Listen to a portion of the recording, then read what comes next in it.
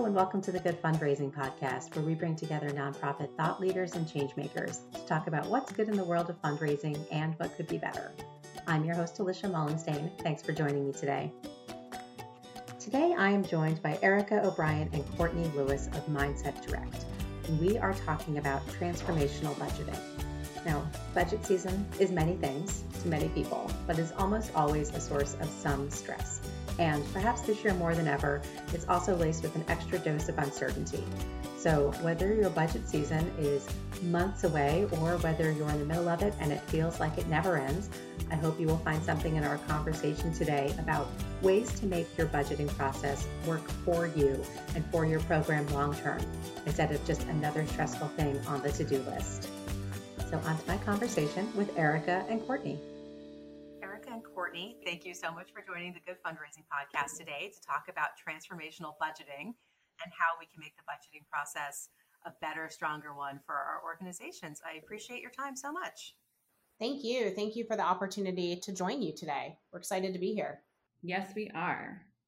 Excellent. So why don't you give us a brief overview? Erica, let's start with you. Tell us about some of your background in nonprofit fundraising. Sure. So I actually started out my career working as a social worker within nonprofits, and did that for, I would say, 7 years or so, sort of tripped my way into direct marketing fundraising, as most people do. Started out after being really burnt out in direct care, working actually in production, and worked through that and into agency life. And so I've been working within agencies, I would say, since probably 1999, 2000, have worked on a variety of clients in terms of size and scope. I've had the privilege to serve so many wonderful causes and joined Mindset back in 2011. Am currently the co-owner of Mindset Direct based here in the DC area. Fantastic. So you've been on both sides of the fence, both working directly on the program side and now fundraising and then agencies. Yep, exactly. Great.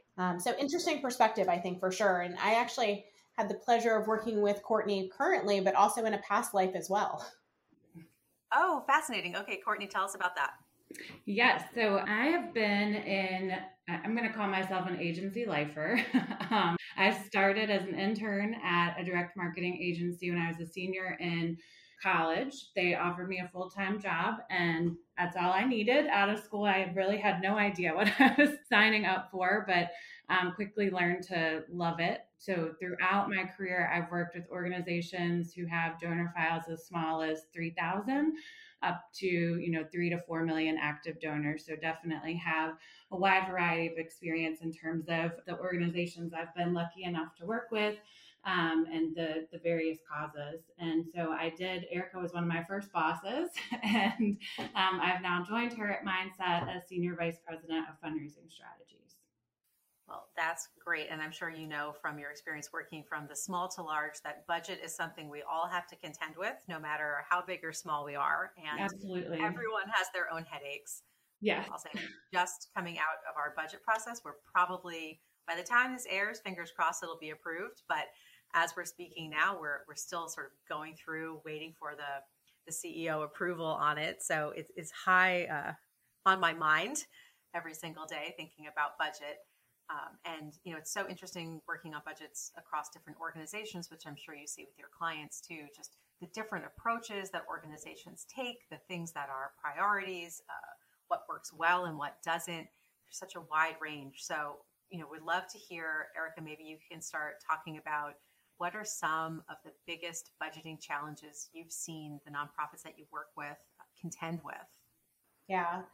I think that budgeting is one of those exercises that no one really gets super excited about, except maybe Courtney. I think that there are some areas that I think that if we can come up with really good, solid planning and approaches around, it makes it a little less anxiety provoking, perhaps. So I think some of those challenges that we need to overcome, the first one might be staying on the status quo and really not thinking outside the box. That notion of, well, here's what we did last year. So we're just going to sort of save over last year's budget, copy and paste it, and be good to go. really not thinking through all of the learnings and opportunities that you have gathered within the past 12 months since your current budget was created. This can be really challenging if your organization is one like so many where the timeline for creating a budget is very protracted. So, for instance, if you have a calendar year, fiscal year, and you're starting in January, you might be creating a budget for that year 18 months prior in the summer of a year and a half before. And so that can be really challenging. And so, really, how do you work around that, and how do you create a budget that allows for nimbleness throughout the year, right? So I think that's one significant challenge and really poses a barrier for some. I think another area is this notion of that's my money kind of thing. We see this in organizations, I think, of all size, small and large, where there are different programs, whether that be channel specific, digital versus direct mail, whether that be mid-level versus low dollar, you name it. And this notion of protecting core bottom lines of programs, at times I think that can really inhibit growth and can really inhibit innovation. So I don't know, Courtney, if you have anything to add there, if I've missed anything, or perhaps you disagree with any of that. Would love your thoughts there.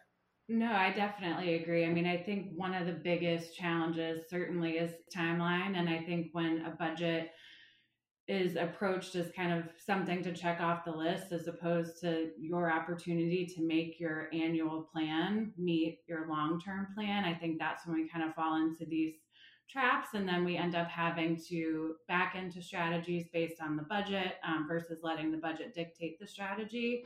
That's really where we run into those challenges for sure. Yeah, I always say with budgets, as with many things, I really wish we could just put pause on all the other things we have to do so that we could devote as much time and energy into doing it right. I feel like it is because of just workload that we all contend with in fundraising and getting the current year campaigns out the door that sometimes it does become just a to-do, check off the list. Absolutely.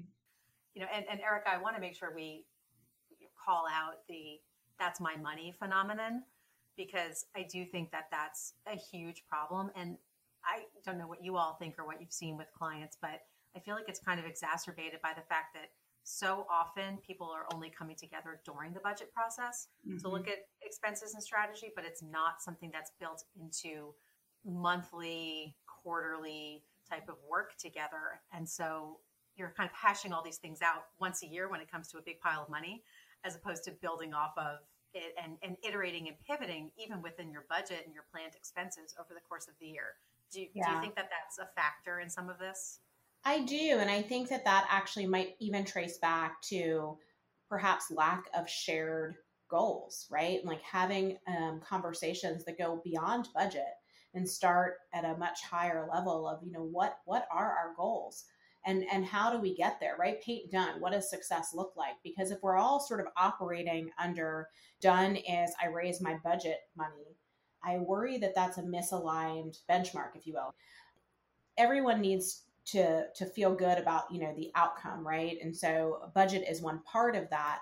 But if overall, for instance, your goals are to increase donor value or increase retention or perhaps increase your monthly giving or what have you, and that feeds up into larger enterprise goals around operating budgets, around brand, around overall profile, the money is a means to an end, but it's not the end. And I worry that sometimes by nature of not having some of these conversations and getting on the same page, it's like you're off from go, right? Because the value is completely based on the percentage of money each program or each individual is bringing to the table versus perhaps a larger vision of contribution towards the shared vision, the shared goal of the organization. Does that make sense?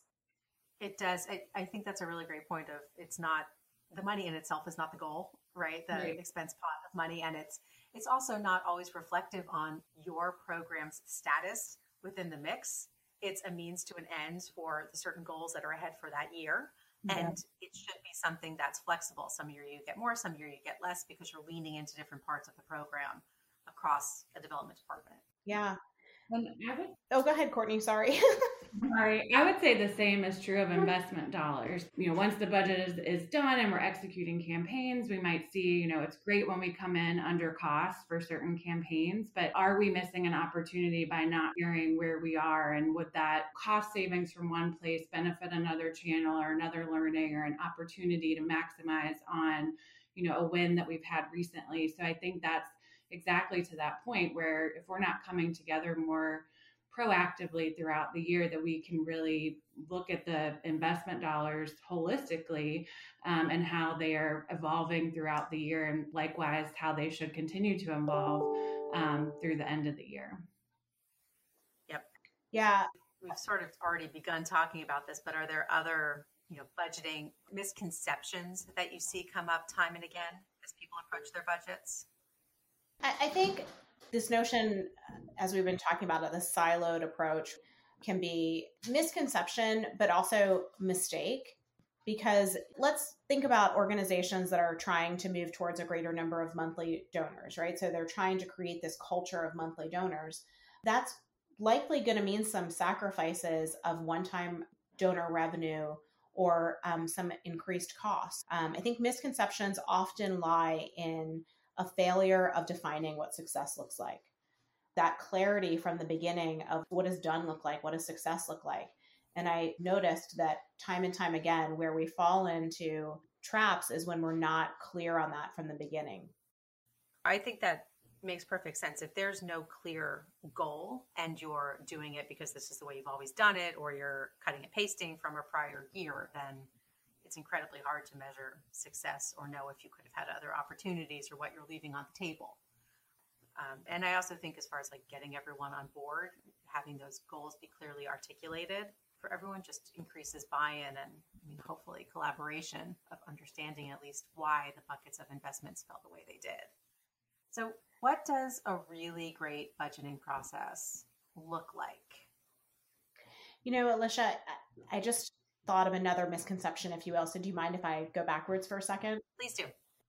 There's a couple more that just sprang to my mind. So, the coffee's kicking in. As we increasingly move to a more channel diverse world, I think, we're all used to budgeting, if you will, for direct mail. We've all been doing that for years and years, and telemarketing too. But some of these, I'm going to say newer, even though they're not new channels, whether that be canvassing, whether or not that be digital. A big misconception we see is that you can't budget for those channels. If we do see budgeting, it's usually one bucket of money versus methodical budgeting as we see in other channels. And the misconception is that we have to budget differently, but that doesn't mean we can't budget. Does that make sense? Oh, it absolutely makes sense. 100%. I think you have to have investments tied to those different channels. Otherwise, imagine it's like a mad scramble. Yeah. All year long.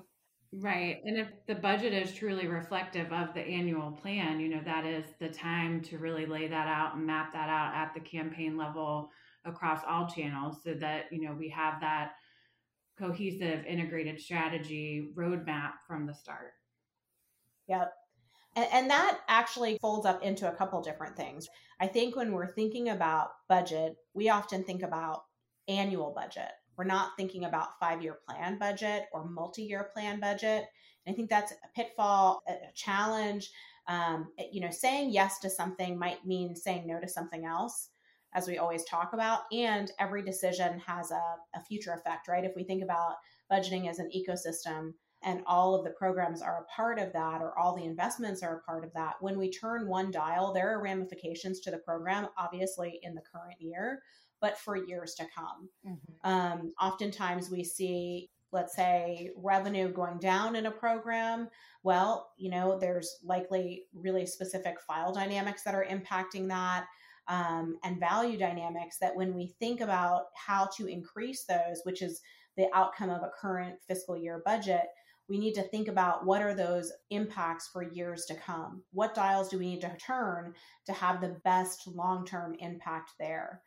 One huge piece is that sort of weighing out of initial impact versus long-term impact. And the other piece of that is being nimble throughout the year. a huge, I think, misconception about budgets is that in order to stay on track and meet your board approved budget, you have to stay the course that you set in the beginning of the year. And that's a big missed opportunity. And at times can be really hazardous to your program. Because again, going back to the protracted timeline, if you're making decisions 18 months before you're actually implementing a campaign, you know a lot more now than you did then. And so if we use the basis, the bottom line, cost and revenue as our guiding principles, but how we get there has flexibility, we find that that is the best case for organizations and allows you to really put into place the learnings that you gather throughout the year. Yeah, I like that. And I think it's important, particularly for people to start thinking about the multi-year impact, that domino effect that you alluded to, how 1 year's budget has ramifications down the road. So yes, you're doing the budget for this fiscal year, but that budget has big implications of where you're going to be 3 and 5 years down the road. And I think we all see this, particularly in direct response anyway, with conversations about acquisition, and very tempting for a new financial officer or head of finance to come in and look at that loss, quote unquote, and look as an area to make cuts. So I think there's an education component that we need to also be really articulate about with our stakeholders who are less familiar with, certainly the complexity of direct response budgets, but just to understand how those decisions set them up for the organizations that they're going to still be dealing with a few years down the road. Yeah. And I think, Alicia, the other piece of that is that, let's say you're the new person working within an organization and you've inherited a program that might have had some tough years. Many organizations, especially prior to COVID, were struggling, right? Turning that ship is not going to be a fast or easy fix. You're probably going to have some continued initial downturn before you sort of bounce back up. And by looking long-term, in addition to short-term, you really can understand, again, it can feel like a good opportunity to cut back on investments now, but you're going to likely find yourself in a similar position in 2 years, if not a greater challenge, if you do that. So having that long-term forecast while you're doing your initial budget can add a layer of complexity and, frankly, time. So backing up that schedule will be important, but it's really helpful to show internal stakeholders, especially those in the C-suite, when trying to advance initiatives and or protect critical pipeline strategies. That makes total sense. And are there other areas of just general guidelines that people should take into account, what they need to plan that kind of thoughtful budget? Oh, Courtney could probably launch into a whole conversation. I think I can. I think file dynamics is a big part of it. Understanding, even if your audience size has looked similar year over year, if your file dynamic has changed significantly, let's say, and you actually have a flood of new donors who are giving at lower dollar levels, but we're using past results to dictate performance, well, your overall performance is going to look very different right now if your file composition is different. So really understanding who's on the file, what does that mean for next year and the year after that, and how do we fill the buckets that need to be filled to take us where we need to go. And I think that is definitely key. Eric and I were talking yesterday about what a great budgeting process looks like. And my first response was, it should be tedious. It should take a lot of time. It should be detailed. It needs to be, very founded in data, and also just the continuation of long-term planning. When we sit down to do an annual budget, the ideal situation is that we actually have a guide from a long-term plan to say, okay, here's where we are today. Here's where we thought we were going to be. Here's what we need to do to get where we want to be tomorrow and the day after that. No, I like that. That sounds like it being tedious. Not rushed. It was literally the first word that came to mind. I was like, well, tedious is what that is. Well, I think it just speaks to not in a frantic, mad rush to get it checked right. out, right? Like a thoughtful, deliberate planning process to review all the things that we sort of talked about. You all are in an interesting position as an agency to see a wide variety of clients. And, Eric, I think you said pre-COVID, a lot of people were struggling, and it's a different landscape now. So just curious how you think about with your clients impacts of sector. and how that changes how you might approach your budgeting. Definitely. So sector plays a big part in terms of, from our perspective, when we're looking at organizations across various sectors, we're going to look at industry trends to show us what are realistic goals. If we've been seeing in one sector that, as we saw for years, especially in health sector specifically, the number of donors going down, and we're looking at a budget that's saying your acquisition response rates are going to be the highest they've ever been, well, that's probably not realistic. So how do we shift the program goals based on what we're seeing in the sector, based on what we know donor appetites look like? And if we need to buck the trends, how are we going to do that? But also letting those trends inform our goals is definitely a critical piece of the equation in terms of mapping out the future. Yeah, and if I could just embroider on top of that quickly, we talk a lot about timeline. So timeline from the perspective of how long it takes to do the budget, but also there's a timeline, a program timeline, right?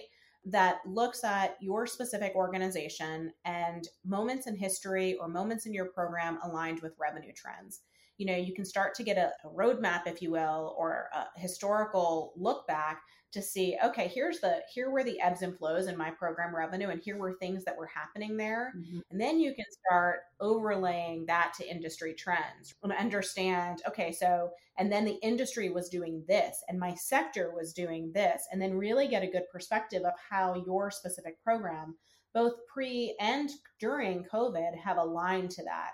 Because I think the other thing that we have been dialoguing a lot about internally is that, up until COVID, we had some pretty, I would say, strong or just reliable, perhaps, leading and lagging indicators of fundraising performance, whether that would be the job market, whether that would be the S&P 500, all of those things. Well, now, in a lot of ways, our fundraising programs are bucking those trends. The job market isn't forecasted to recover. The last I heard was 2024. But yet our fundraising performance for most organizations, or at least many, is best it's been in years. So how do you align that? And is industry trends going to be sort of a new indicator for other sort of markets? And so I think there's a lot that goes into that. And how much street cred do some of that trending have outside of our specific industry or your specific sector? Does that have now? I think those questions kind of remain to be seen. There's a big old question mark there right now. Yeah, that's, I think to your point of looking back of historical performance, a lot of organizations, depending on the space you're in, look at election years, mm-hmm. of seeing the impact that they're going to make on their program. And I think a lot more organizations were looking at this past election as trying to come up with some contingencies. And COVID has just thrown a whole other curveball into that, understanding if you're an affiliated organization, when certain affiliates might be coming up to speed faster than others, what's the impact in their particular region? And how do you sort of plan for uncertainty? Is there a way to plan for uncertainty so that you have a plan B or a plan C built into your budgeting process? Or is that where the planning for milestones come in, like those moments where you reevaluate and assess if what you're doing is working? I think that's a great question. And I don't know, Courtney, I feel like you just did this. So I don't know if you want to share how you accomplished this. Yeah, I think the answer is, Alicia, all of the above. So when we're looking at, future years budgets and planning, or even how recent years have been impacted by outliers, is recognizing some of it for what it could be as an outlier. So really, this is where that TDS part comes back into play, and, finding realistic goals moving forward, and maybe that removes some of those outliers, and so that you're able to map that out for the future. And then I think the other piece of it is absolutely being able to be nimble, being able to be flexible, that as those things happen, that we are constantly reassessing. I know throughout COVID, in March, we were all on webinars, I feel like every day, talking about what could this mean for fundraising, what could this mean for our donors. And I think we're all pretty pleasantly surprised on where we landed. But every month of 2020, it was, are we just seeing shifts in giving? Are we going to have a soft year end because we saw surges in giving in Q2? And so it was just constantly, proactively planning for what could be coming up immediately. And then having to take a different approach to 2021 based on our starting place. not, continuing to count on that surge, but planning realistically and let that data drive where the program is going to go. I think the other piece of that is trying to isolate out everything Courtney said, and then trying to also isolate out what innovations were strategic in your budget versus the COVID effect, if you will. Because one of the questions that we have talked a lot about with clients is, well, what can we assume the percentage lift from COVID to actually be? And I think that goes back to what were the innovations within the program that were strategic that you were rolling out with, or that were based on strategies that you had in the past. An example might be, did you do postage testing that generated a higher response rate that you rolled out with? And what was the percentage lift associated with that by audience? Did you have a new package that you rolled out with that assumed, a 10% lift?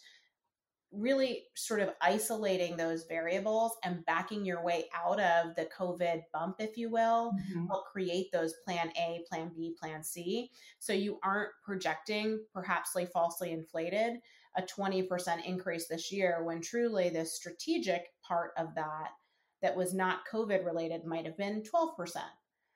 That has been an approach that we have taken. Also, a lot of questions were around, did we shift people's giving so that they were giving midway through the year when they were going to give a year-end gift? We didn't do a lot of, for our clients, reforecasting up for year-end until we saw year-end close. And in most cases, what we found for organizations was actually we had more people giving more money versus the same people giving earlier in the year. I think as we're planning for the current year and we're watching trends carefully, it's going to be making sure those trends hold before we assume that inflated response for this year's year end. Does that make sense? It does. And I'm just thinking of how complicated the next couple of years of budgeting are going to be. Because, welcome to my life.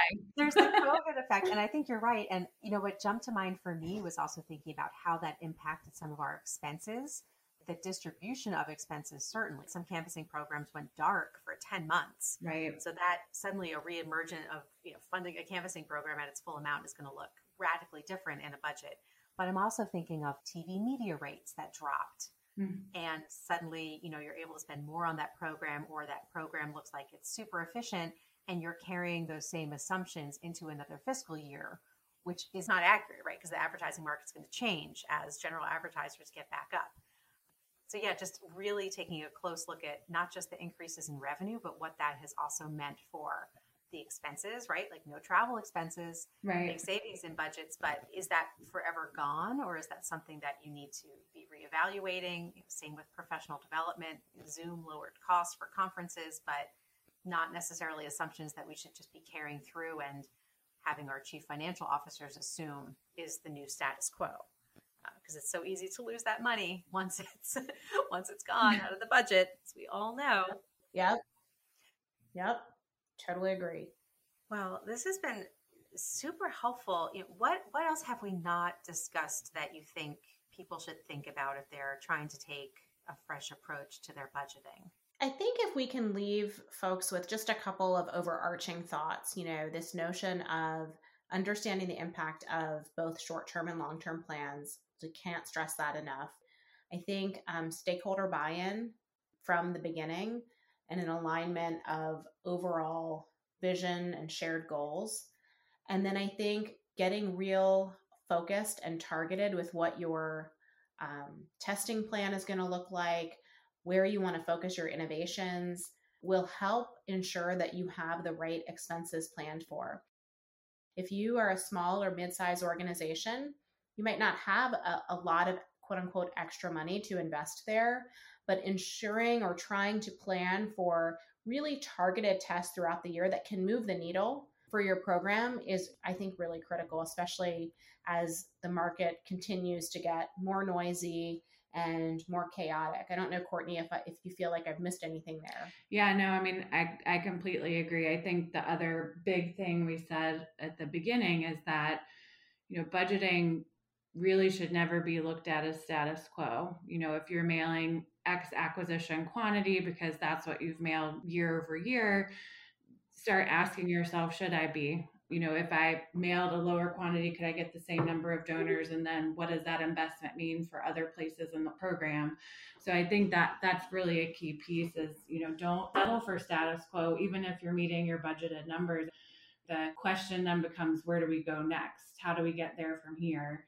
And use that really as that planning tool for moving the program forward. Yeah, I think for me, what's coming out of this conversation is just really hammering home the idea that the budget process isn't just about getting the numbers on paper. It's an opportunity to reassess the testing strategies, the goals, what's been working, what hasn't. It can be a much more holistic process than just putting numbers on paper and then figuring it out afterwards. And, if you take the opportunity to do that, it should be a much more useful tool for your, multi-year vision for the program and the organization as well. Yeah, absolutely. Yeah. Great. Well, thank you so much. Is there anything coming up as well before we wrap that you want to highlight? Are there any upcoming webinars or papers that you're putting out, articles that you'd want to promote and make sure that people know about? Courtney, I don't know your thoughts on upcoming blog posts, but I'm sure there will be some related to this topic and more. Absolutely. I was going to say, if you don't already follow us on social media to do so, we put something out every Friday, usually some blog posts with tips and tricks, sometimes some fun things like binge watching recommendations in the time of COVID. Great. Well, thank you both so much. Really appreciate your time, and we'll make sure to link to some of those in the show notes for people that are interested too. Thank you so much, Alicia. This was super fun. Yeah, this was really fun. Can we talk more about budgeting? Anytime. Awesome. Thanks again to Erica and Courtney for joining me today to talk about budgeting. Could always all use a good budget therapy session. So I very much appreciate their time on the topic and hope that it was helpful for you as well. As always, if you enjoyed today's episode of the Good Fundraising Podcast, please consider subscribing and telling a friend. And if you have an interest in joining me for a conversation or have a request for a topic, please drop me an email at hello@goodfundraising.net. Thanks again for joining me. And until next time, remember to be nice and do good.